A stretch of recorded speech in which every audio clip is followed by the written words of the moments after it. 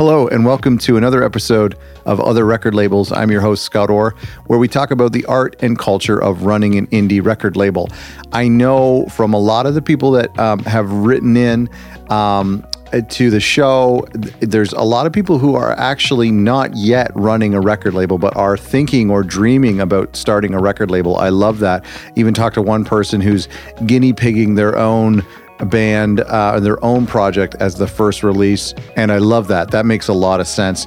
If you are in the process of starting a record label or currently run a record label, we have a free guide for independent labels, and you can get that at otherrecordlabels.com. Basically, we've condensed a lot of the information and wisdom from these past interviews and put it in this free guide, which you can get from otherrecordlabels.com. Today is a very exciting episode. We have Mike Park, who is the owner and founder and an artist on the label Asian Man Records, a label that is run out of his mom's garage for the past 25 years. What an honor to talk with Mike today. I know so many of our listeners are going to be stoked to hear this interview, and hopefully we're welcoming some new listeners to the show. And I want to give a shout out to my buddy Cam, who I hope is finally listening to the show. Thanks so much for doing this, Mike. It is such a huge honor to get a chance to talk with you today. I really appreciate it. Oh, I'm stoked to do it. Do you have plans for a 30th? Like, are you coming up on a 30th, or have you hit that already? We're coming up on 25. Oh, 25. Okay. 25 will be next. Okay, this May is 24, then the following May.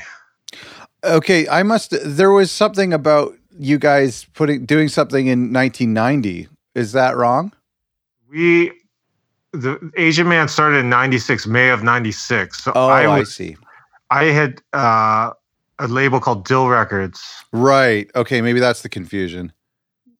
So that would be actually, 1990. Okay. So this is like almost this. You could technically say a 30th of being in the business at least. Yes. Yeah, that's great. Putting out my first record, yes. So 1996, and with that whole time, it's kind of infamous that you've run things out of your parents' garage. Is that true? Yeah, still here. I'm sitting here right now. It's super. The problem with the garage, it's kind of slanted, so it goes underground a little bit. So it's okay. It's a basement feel. Oh yeah. With temperature wise, so I'm freezing. Oh man.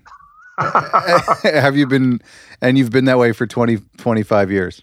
Yeah, it's great during the summer because it stays cool. Oh, awesome. I see. Yeah. But the winters are freezing. And like, you must have intentionally kept things small and modest instead of, growing to like an office building with 100 people. 100%. I don't see the fun in doing that. Really? There's never. That seems like a headache. Yeah, I agree. Is it just you, or do you have interns? Do you have help? I have one guy that comes in 3 times a week for 3 hours a day. Mm. And then I have what I'll do if I need help. I usually post something on social media saying, can anybody come help pack records? Oh my gosh. It never fails. We'll get like a crew of 5 people will come in. Oh, wow. And you can pay them in records. Yep. Yeah.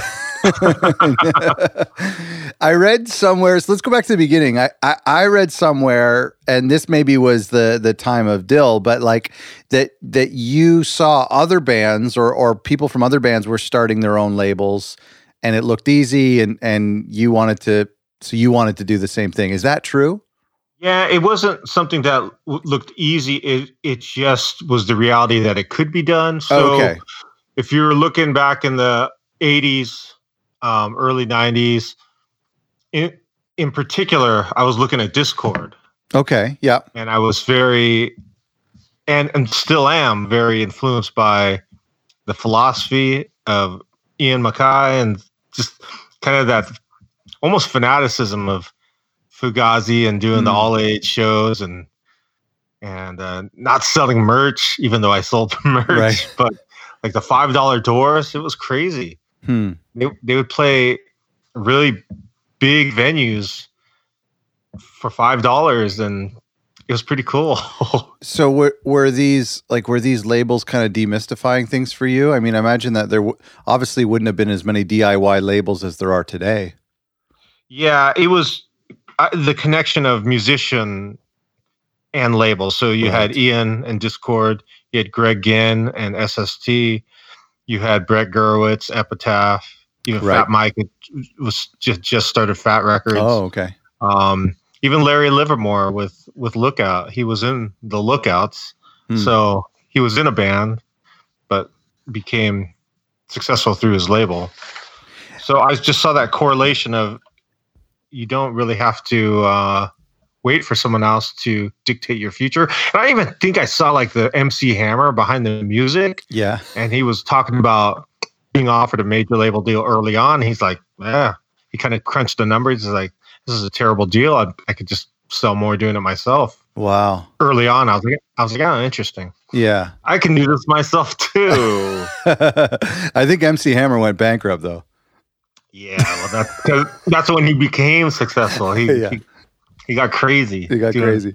Taco Bell ads.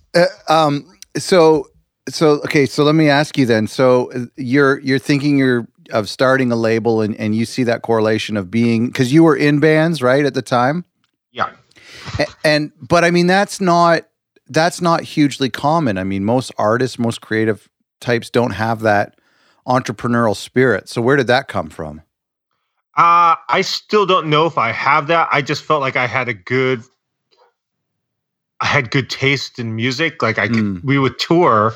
So I'm talking specifically Skank and Pickle, which toured heavily from 89 to 96. Okay. So it was like, what a great opportunity to find bands. You would tour and you'd play Gainesville, Florida. And the opening band is this small band called Less Than Jake. And I would go, wow, this band's really good. And you end up putting out that record, and then you go to Chicago and you meet these teenagers named in a band called Slapstick. Yeah. Put out their record. I had the ability where the other members in the band, because it was a collective at first, even though I did all the work, because I think in every band you have one guy that's kind of in charge of the business. That's what seems to be the common thread, and that was my case with Skank and Pickle. Yeah. Nowadays, it's like the one guy who does their social media. Yeah. But yeah, I know what you mean. Yeah, the one guy who could write letters or send emails or whatever. Oh, that's interesting. But I mean, inevitably, if you're starting a label and if things get going, your music has to take a back seat. Was that the case? That was the case. So we had actually... It was May of 96. I remember it clearly. We had just played a show. And I had told the band, I said, I can't do this. I was pretty burnt out from touring because we were averaging around 200 shows a year. Wow. And this was no manager, no record label. This was just doing it ourselves. Wow. And I was burnt out. And I said, I'd like to take a break. But we were starting to do really well. And so I said, if you want to continue without me, I totally understand. In my mind, thinking there's no way they can do it without me, because I was the main singer. But then the next day we had a show in Santa Barbara, California, and I drove separately. And when they arrived, they said, we're going to keep going. I said, okay. And then that's when I decided to start Asian Man that day, is because we had the collective with the band called Dill Records. And then right when that happened, on my drive home, Asian Man was starting in my mind. Oh, that's amazing. What a great moment that's still fresh in your memory. Very fresh. And so you were in this, like, what kind of drew you to this? Because obviously like punk and ska has been kind of the foundation genre wise. Like, what drew you to that? Was it the community? Was it just teenage angst? Was it the music? Yeah, I think it's a combination of teenage angst and the music. I caught the tail end of the two-tone movement from England. Okay. So I was able to see some of the bands on their last tours in their original formation, like Madness, okay, Bad Manners, The Specials, and then it was over. They stopped touring, and so this third wave was starting with the bands like the Toasters, Fishbone, the Untouchables, and we had a great local band here called the Uptones, and I just got obsessed with ska. I was so into the music, the dancing, the fashion. I was very much in, like, everything had to be authentic. Like, my suits had to be from the 60s. Yeah. My ties, I mean, it couldn't be just a skinny tie. The tie had to be from the 60s. I was really meticulous. Oh, wow. Sorry, what are we talking here? Mid 90s? Early 90s? I would say this is in the 80s. Oh, okay.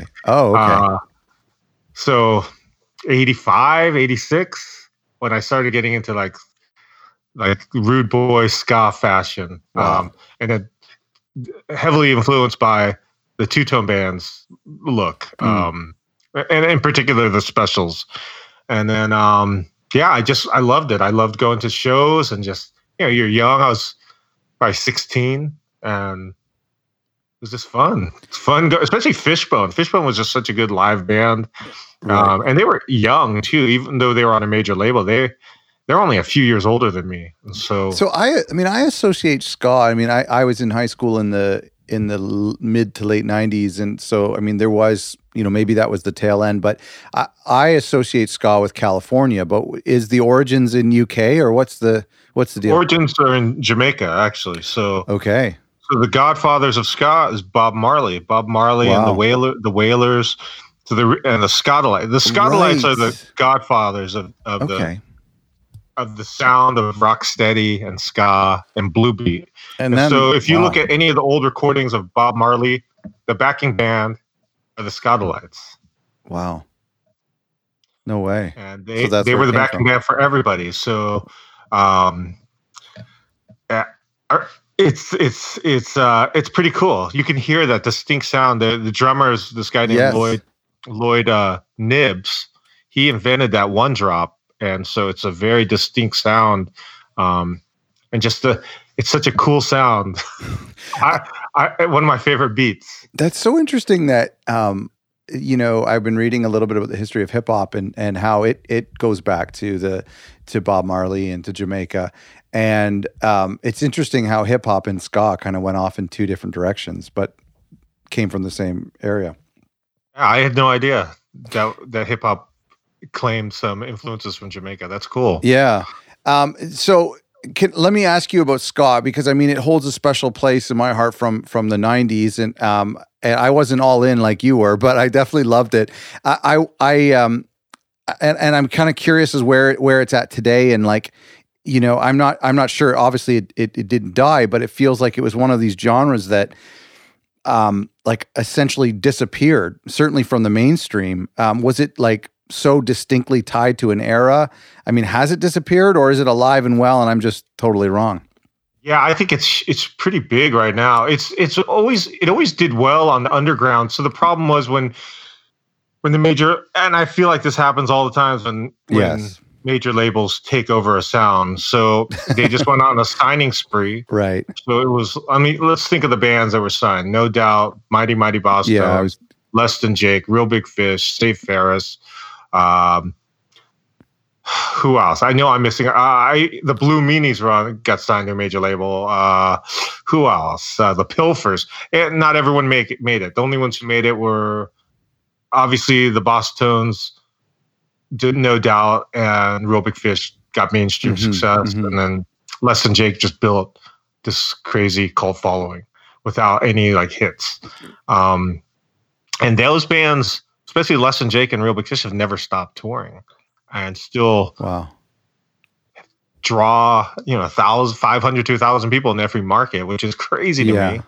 But it died out of the mainstream, so there was no more dollars for the major labels. But those bands kept touring, and then there were pockets. It's funny because when it became like taboo, all the bands that were playing ska just started changing their styles, and I just started laughing. I was like, that's just typical. There is like a 90s resurgence in indie rock now. Is that bringing ska back a little bit too, to more of like the mainstream indie rock? Well, I think it's just more anything. It's nostalgia. So it's like those people who were listening to ska in the 90s, they're not too cool anymore to admit, hey, I like Yeah. Suicide Machines and Less Than Jake and Real Big Fish, and I'm ready to go have a good time on and relive my youth. Right. So in '96, was everything on CD back then? Yes. Okay. And so much of what I remember from, especially from punk in the '90s, was the compilation CDs. Was that something that you guys did? Oh, hell yes. Yeah. And that was that like I remember there's a local label here, Sonic Onion, and then in Canada, and then there was we also talked with Kill Rock Stars, who had a huge compilation for them. What did those do for you? It exposed us to more people and exposed our bands to more people. That was such a different era when you're thinking about physical sales. I think we had this series called Mail Orders Fun. It was like mail orders fun, mail orders still fun, mail order for the masses. So we're trying to get people to hear our different bands, but also trying to get them excited about the process of mail ordering, which goes back to the Ian MacKaye philosophy of, I remember reading him saying, I don't even care if our records are in stores, as long as you can mail order, that's distribution. And I always thought, that's totally true. So let's keep pushing the idea that, as long as you can mail order from us, our records are available. But the comp CDs, I think that first comp CD we sold like close to 100,000 copies, which is just insane. Were they, remind me, were they cheaper than like the average CD? Oh yeah. It was like, we even like put it on the artwork, do not pay more than $3.99 for this. Right. Okay. I remember that. Yes. And we would go on tour. I still did some touring after in the like late 90s, and I would just sell it, and I would sell like hundreds at the show for $4. Yeah, that's which is, right. Again, is crazy to me. But they're getting never happened. Yeah, $4 or $5, and they're getting like 23 songs or more. I think we tried to fit fitting 30 bands on these comps. Right. And do you remember when that golden era of comps ended up started to die? I do. I wish I had a more exact time frame. Sure. But I definitely remember that's over. Oh man. Because everyone was doing it. And I can't think of anyone who didn't do it. Every label had their own cheap sampler. Right. I guess probably died. But it wasn't the popularity of it that died or the overexposure. It was probably just the death of the CD itself, right? The death of the physical format. Yeah, yes. Right. Now, let me ask you another thing about and I really should have called up a few of my friends before talking with you, but I have a couple of these diehard punk friends and I remember in the early 2000s, before the current vinyl boom, that they were buying 7-inch records from small punk labels in the US. And I imagine some of these people not even listening to them, but just as collector items. Was there a 7-inch scene for you guys? Not from Asian Man. Okay. We never did like a series. We had talked about doing like a single series. I think Sub Pop had one back in the day where every month you got a different 7-inch. Okay. Just never, I was never able to do that. But we put out plentiful 7 inches over the years. Yeah. And I like thinking about, there was this quote I heard from you about that says, as a collector, I love vinyl. As a business person, it's a pain in the ass. Is that an exaggeration? Or like, when did you kind of get into vinyl? I got into vinyl in high school. So like early 80s, 83, 84, just collecting punk. Just going to the store and just anything that looked punk, I just bought it. Wow. So I remember buying like bands I didn't even like. I remember buying the Sex Pistols and just because I heard it was punk. Yeah. And then bringing it home and going, oh, this is horrible. I liked more of the melodic punk. So I found myself gravitating towards like the Descendants or 7 Seconds even, because there's some melody in it versus the... I'm trying to think of bands from that era that were just like that snotty, monotone punk. Right. So yeah, I just, but yeah, I like collecting vinyl because that was the format. Right. There was no CDs; it hadn't been invented yet. So we're just buying records. And what about from the label perspective? Because I mean, we talk a lot with labels about the boom that kind of the renaissance or whatever of vinyl in the 2000s. How did that impact the label? When did the label switch to 12-inch? I felt like we jumped on it pretty early on. Yeah. I had a gut instinct. Everything was changing, and then so when the vinyl boom happened, we were in the thick of it. Oh man, that's great. One thing, so we have a shed in the backyard of my parents' home that we stored a bunch of records, and it was an old shed, and it was like full of Black Widows and had some leaks in it. But I dug through, tried to grab all the vinyl I could find, and there were all the original test pressings. So from like Alkaline Trio, God Damn It, or Maybe I'll Catch Fire. And then what I found out, these things, people were paying ridiculous amounts of money for it. I think I was selling them for like 150 each. I probably could have got way more. But and I didn't even set the price. People were just offering it. So I was like, yeah. Oh, wow. And then I feel like that's when I went, okay, something's going on with vinyl. And then I just started repressing everything on 12-inch. Right.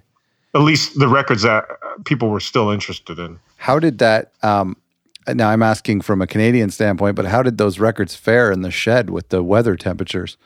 Not good. I'd say at least 50% of the records that were in there, I had to throw away. You had to peel off the floor. Yeah, it sucked. I remember, even though a lot of them were shrink wrapped, they still were damaged because it was probably at that time over 10 years of just sitting in there. Because we did press vinyl on all our early records, even when we started. Like in the 90s? Yeah. And was that just just a small demand of a small subset of people interested, or? Yeah, but still, even then, compared to today's market, people bought so much physical content. Even though CDs was the predominant preference, we were selling vinyl. So I would press like 1,000 to 2,000 records of a lot of our releases. Wow. And we, even if they got shipped out to record stores, they all got returned. So that's why I had so many in the shed. Right. So if sorry, I was just looking over my notes here. You was vinyl an issue for you? Like when things got busy at the plants, like why would you say that was a pain in the ass from a business standpoint? Because it takes up so much space. Right. Okay. The people who buy vinyl are very particular about the shape it comes in. So when you're shipping a 12-inch to Canada, Eastern Canada, yes, there's a lot of variables involved of that thing making it without getting bent. That's right. And it's very expensive too. So let's say you go through that whole process, it finally gets there, customer opens it up, the cover's bent, they want a refund or they want a new one. Like I just lost money then at that point. I've lost money. So usually in that case, if it's like overseas or even Canada, the shipping's ridiculously expensive. I know. I just tell them, I'm like, I'll just give you a refund. Yeah. No, I totally get you. That's, we feel this. I mean, the same thing in Canada, even just shipping within Canada is difficult because, I mean, shipping from Toronto to Vancouver is the same as shipping from me to you, but it's brutal, even if you're in the same country. Really? So Toronto to Vancouver is the same as shipping to California? It's not the same, but it's definitely worse than, it's not the same price if I were to ship within Ontario. Like I could ship, if I ship something locally, it would probably be about $12 or $13. But if I were to ship to Vancouver, it would be $18 to $20. One record? Oh, yeah. Yeah. For one record in Ontario, it's $12? Oh, yeah. We don't have... Oh, my gosh. You don't have media mail? We don't have media mail, no. And it's it exceeds the size that they have. So, in fact, I think you can... I've talked about this with a vinyl guy, but 10 inches, not that anybody buys or sells 10 inches, but 10 inches could be shipped for much cheaper, but it's because once you've exceeded a certain size. But yeah. It's brutal. Yeah. And the other thing too, and now this has gotten better with, I think it's with how heavy they're pressing vinyl, but I remember when I was getting vinyl from the US, maybe in the early 2000s to mid 2000s, they were coming and I think they must have been like 130 gram or something, but like sitting out on my porch for an hour in the winter and then bringing it in, they were always warped. Oh, wow. But it's gotten a lot better now. It must. Yeah, 130 gram is pretty thin vinyl. Yeah, and well, I think in the early days before like people got picky, they were just excited to have the record on 12 inches. You know what I mean? Yeah. If you were in your 20s now, like, would you start a label today in this current music business? It's hard to say. It's really I would not be able to answer that because I'm not 20, and I wouldn't know what it's like. I still meet people who are young and starting labels who are super excited. Yeah. And so I would hope to think I'd still have that excitement. And so maybe the answer would be yes, but I have no idea. I think it's I think it must be more daunting to start something in the 90s. Like I look back and I remember in that time period that you're talking about, the CD was such a mysterious disc. And I mean, a lot of our friends didn't have CD burners at home in, early days. And I remember I knew one band in my whole high school. Now I was in the country, but one band who had recorded on and released a CD. And it was, even then it was still, the artwork was photocopied. So I mean, what year was that? That would have been probably 96, 97. Yeah. Okay. So I didn't really, now, that's like more of a rural area, but I did not, like the CD was still such a mysterious thing. So I imagine if I wish I had started a label back then, that would have been so much fun, but I wouldn't even known like where to find the plants. I mean, what was that like, trying to make a CD back then? It wasn't that hard. We had this magazine called BAM, Bay Area Music Magazine, and they just had adverts in there, and you just would be like, press 1,000 CDs, and so we called the number, and they're like, this is what you need to do. And how expensive was that? Like, I feel like it was way more expensive then than it is now to do CDs. Oh, okay. Yeah, so the inflation has gone down versus going up. Right. Gosh, I feel like it was maybe even like for 1,000 CDs up to like $3,000. Oh my gosh. Whereas now you can get 1,000 CDs for $900. Yeah, that's what I was gonna say. Yeah. Oh man, that's pretty daunting. I mean, that's a daunting investment. Yeah. And was that 100%? Yeah. And what would they like? What could you sell them for at shows? I sold them for $10. Wow. Yeah. That's really surprising. That's very nice of you. Yeah, I'm sure we could have sold it for more, but I was again going to that Ian MacKaye philosophy of cheap prices. Yeah. No, I think that's great. That's what I was going for. Yeah, I'm trying to think. Like, I know we did our first CD in 91, and then at a record release, I think we sold like over 300 CDs. So, oh man, we had broken even on that, just on the record release show. On the release party. Oh, yeah. That's so great. We were very excited. I think that like selling a CD for $10 back then would have probably been pretty ill-advised, but everybody else who is selling them for $25 has a garage full of them. So I would much rather have people were selling them for $25. That's crazy. Well, I think the average CD, and now again, this is from a Canadian perspective where some of them were maybe imports, but $20 would definitely be the average of a CD, I think, in the late 90s for sure. Yeah, I mean, that makes sense. So if we're talking Canadian, yeah, I can see that. Yeah, so I think $10. I just think that's a great thing. I mean, that's kind of, you're talking about inflation. I mean, that's what CDs were at the end. By the time Best Buy was killing them, they were selling them for $8.99 and $9.99. That's right. So you were ahead of the curve. I asked a bunch of labels recently what kind of challenges that they face, and I'm talking about small and up and coming labels, and the majority of the responses I got were around the issue of marketing and how to get music heard and how to stand out on New Release Friday. Have you cracked that code? Do you have like a marketing strategy that you stick to for every release? No, we do nothing. My marketing strategy is to do nothing, honestly. Really? We do nothing. We have no, and I tell the band straight up, I say, I'm not going to do nothing for you. That's great. In a lot of cases, I try to talk them out of putting their record out with me because I'm not going to do anything. Oh man. But that's your strategy.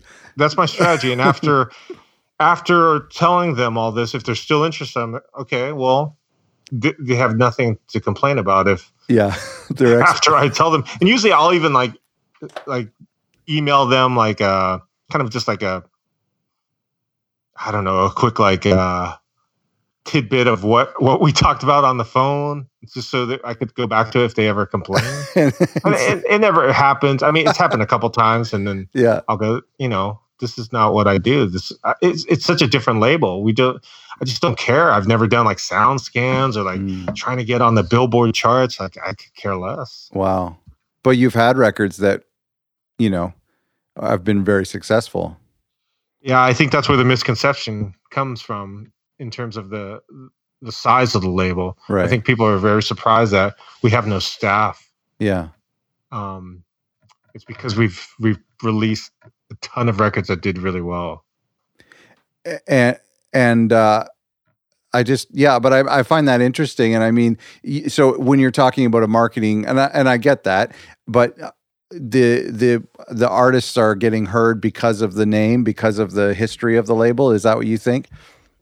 The ones that are lucky, yes. Right. Like, I mean, a lot of them flop, and that's just the way it goes. It really lies on the band's shoulders in terms of getting their name out, and that's touring. Without touring extensively, it's really hard. Right. And every so often, it just kind of happens, and I'm not, and I don't know why. I've never known why band A does better than band B. Right. Like I could listen to, let's say like Alkaline Trio, for example, which was a very successful band, but why did they not get to that next level? I see. You're saying like today, like why are they? Why did they not get like as big as like a Rise Against? Right. Like, I just never understood why band A got bigger than band B. Yeah. And nothing really made sense to me. So you're signing, okay, but ultimately you boil every record down that you release, and you are just a big fan of it. Is that the thing? You just love the record. You don't care what people think of it. That, and also, I mean, I've put out records I don't even like, but I like the people. Oh, okay. A lot of it comes down to character. I want to work with people who are active in like the DIY scene. People who are rooting for other bands and not about what can we do for ourselves.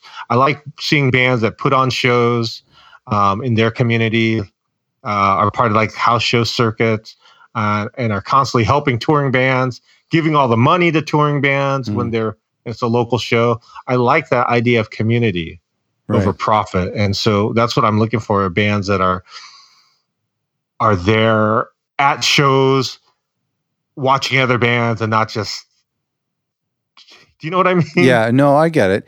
Do you have a lot of demos that come in? Every day. So physical demos no more, but it's all just, I get these, I wish I could share you some of these emails.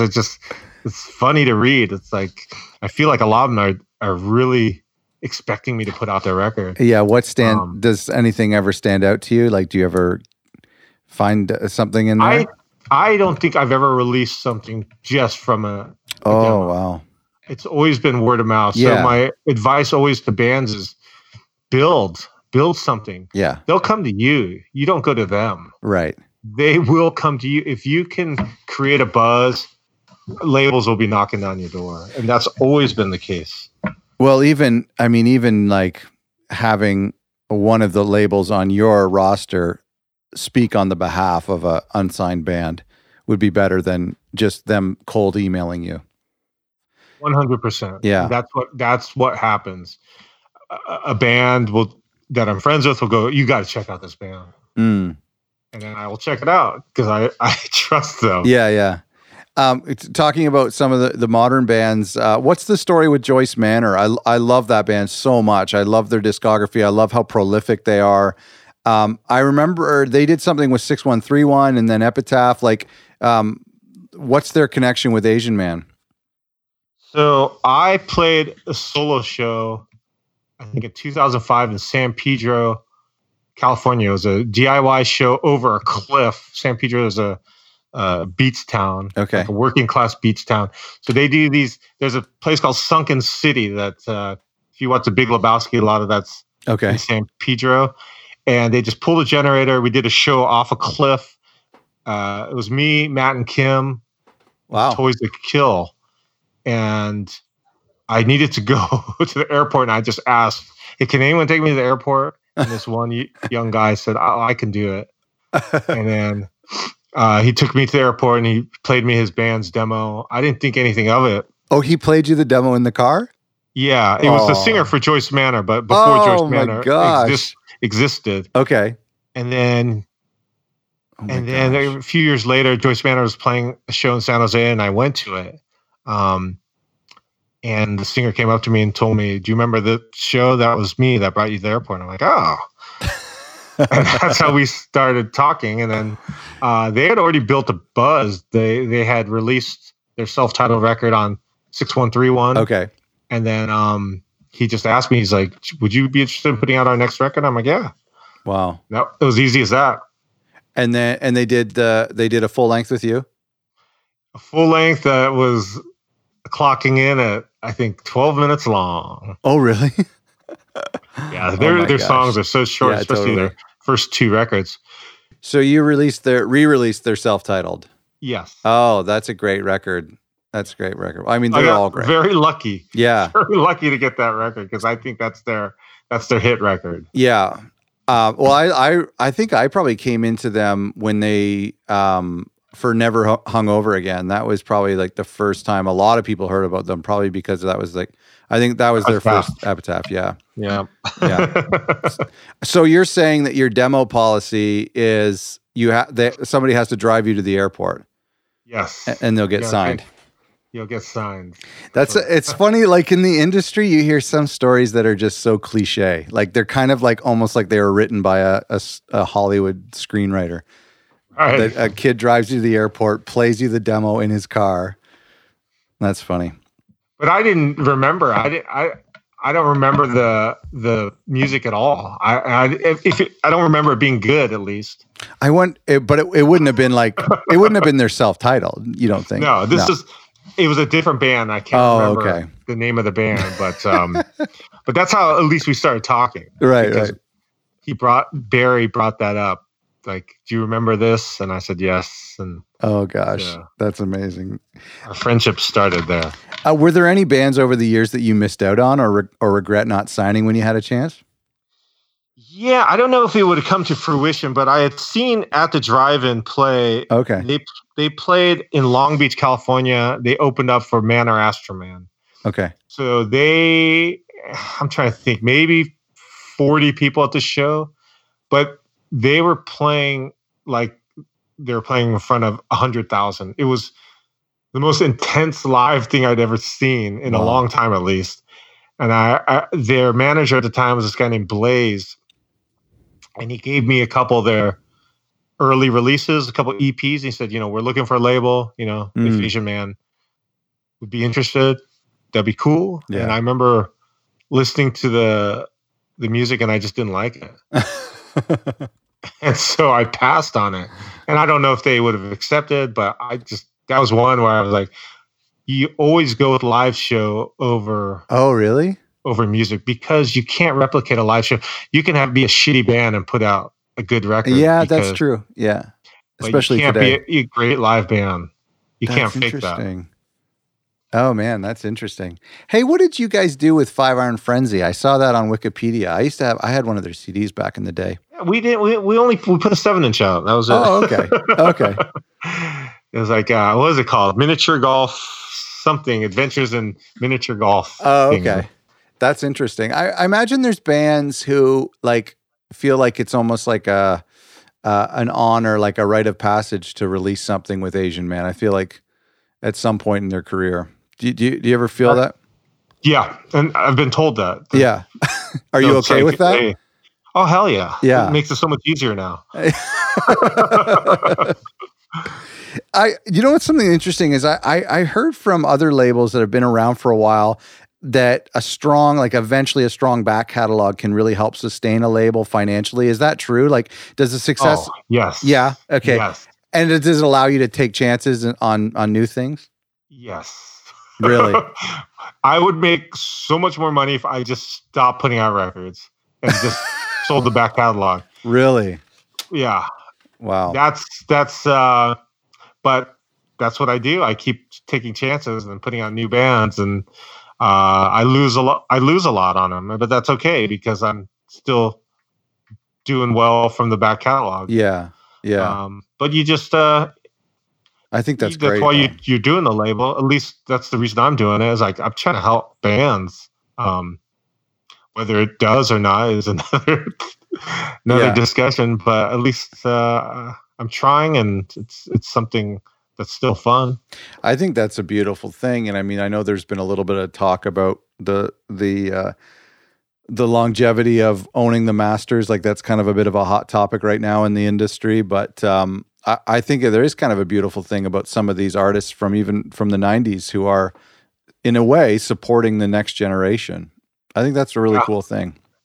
Yeah, it's very cool, but also very sad when you see labels disintegrate. I think when Lookout Records went under, it was such a shock that it happened, or how they could let it happen when you have a catalog that includes 2 Green Day records, Operation Ivy, Screeching Weasel catalog, Queers catalog, Mr. T catalog, Avail.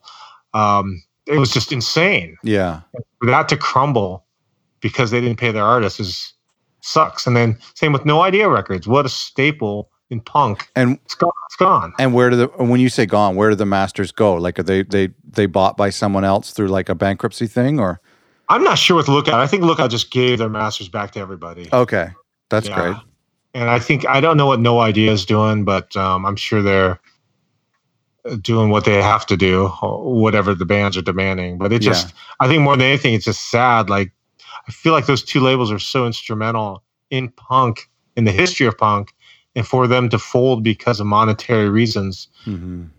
And the monetary reasons are because they mishandled their funds. Yeah. It just doesn't make sense to me. It's like, but that's, that just seems to be a common thread when you definitely when I talk to bands.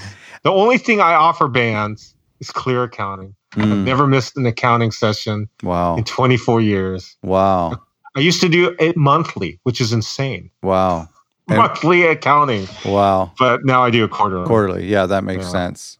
Well, that's a good thing. I've heard that the licensing and the masters and the lost masters is a big issue for bands from your, from the 90s and early 2000s who are looking to now press on vinyl for the first time. They don't know who owns the rights to their music. They don't know where even the recordings are, Yeah, that's gotta suck.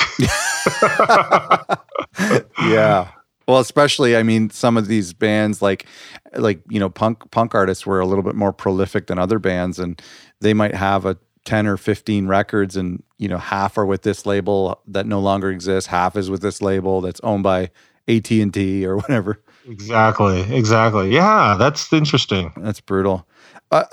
Thinking about another cool thing I remember, I want to ask you about this. When we were talking with Sub Pop, and I've brought this up on the show a lot because I think it's such a really cool thing, but every year there's like a new batch of teenagers who are discovering Nirvana for the very first time, or they're discovering, Alkaline Trio or NoFX or just a genre entirely. Have you seen this reality play out where they're basically like, we're creating new teenagers every year who can discover the back catalog? Oh yeah. That's the gift that keeps giving. That's great. When you have a classic punk record or any record, whether it be the Beatles or Aretha Franklin, if you put out a good record, it's gonna sell forever. Are you ever tempted to reissue the crap out of some of these successful records, or to milk the fans? Oh, I have. I have. Yeah. That's great. I'm not saying there's anything wrong with it, because I'm a fan and I buy that kind of. I love that stuff. If there's a demand, usually it's not the stuff that's out of print. There's not a huge demand, so it's usually I'll only press like 300 to 500. But oh, that's great. The hope is that they will sell, and a lot of times it doesn't. I'll sell half of it, and then I'm stuck with a couple hundred records. Yeah. But I like reissuing the back catalog, and it's fun for everybody. It's fun for the fans. It's fun for the artists to see their stuff on wax if we never put it out in the first place. Yeah. On vinyl. Have you ever done? I mean, going back to that compilation, have you done a 12-inch vinyl compilation? I have, but not any of the reissues of those comps because they're just too long. Yeah, we did a series called Asian Man Music for Asian Man People, which is it's a little parody on rap music for rap people from the 80s, these punk comps. But it's just, in our case, we just had Asian Man bands covering Asian Man bands. Oh, that's cool. That's nice. So it's those are fun. And and we just did it. We did it for our record club, and I made like a small amount available to the public. So those are really hard to get. I'm sure you've got some things working on that you can't share yet, but is there releases planned for the 25th or some sort of celebration like that? To be honest, no. I did a 15-year one, which was massive. Yeah. It's very stressful because I'm not good at hiring people. I try to do everything myself. Right. So I tried to, then I did the 20-year, and my process was, okay, I got to make it easier, simpler, get more people to help me. And then that one was stressful too. Oh man. Like to the point of insomnia. Like I didn't sleep. Oh shoot. There was a good 50 hours of no sleep, and I don't want to do that again. So I don't think I'm going to do a 25 year. Just a Spotify playlist. Yes, I'll do. I'll make a post on Instagram saying thank you for 25. Oh, that's great. Listen, I love your ethos so much, and I loved getting to kind of deep dive in a little bit into your history, and it's such a cool thing. And I know our listeners are going to love to hear you talk and to hear a little bit about the label. So thank you so much for doing this. Yeah, thanks for having me. I appreciate it. And thank you for listening. You can find out more about Asian Man Records at asianmanrecords.com. And you can also get a copy of our free guide for independent record labels. If you are in the process, I know a lot of our listeners, not because I've received emails from them, but a lot of our listeners haven't yet started a record label, are thinking about doing it, are inspired by some of these conversations to start a record label. Well, go to otherrecordlabels.com, and we have a free guide that you can download there that will give existing labels and soon-to-be labels some advice from our previous guests on navigating the challenges of running a record label. Thanks so much for listening.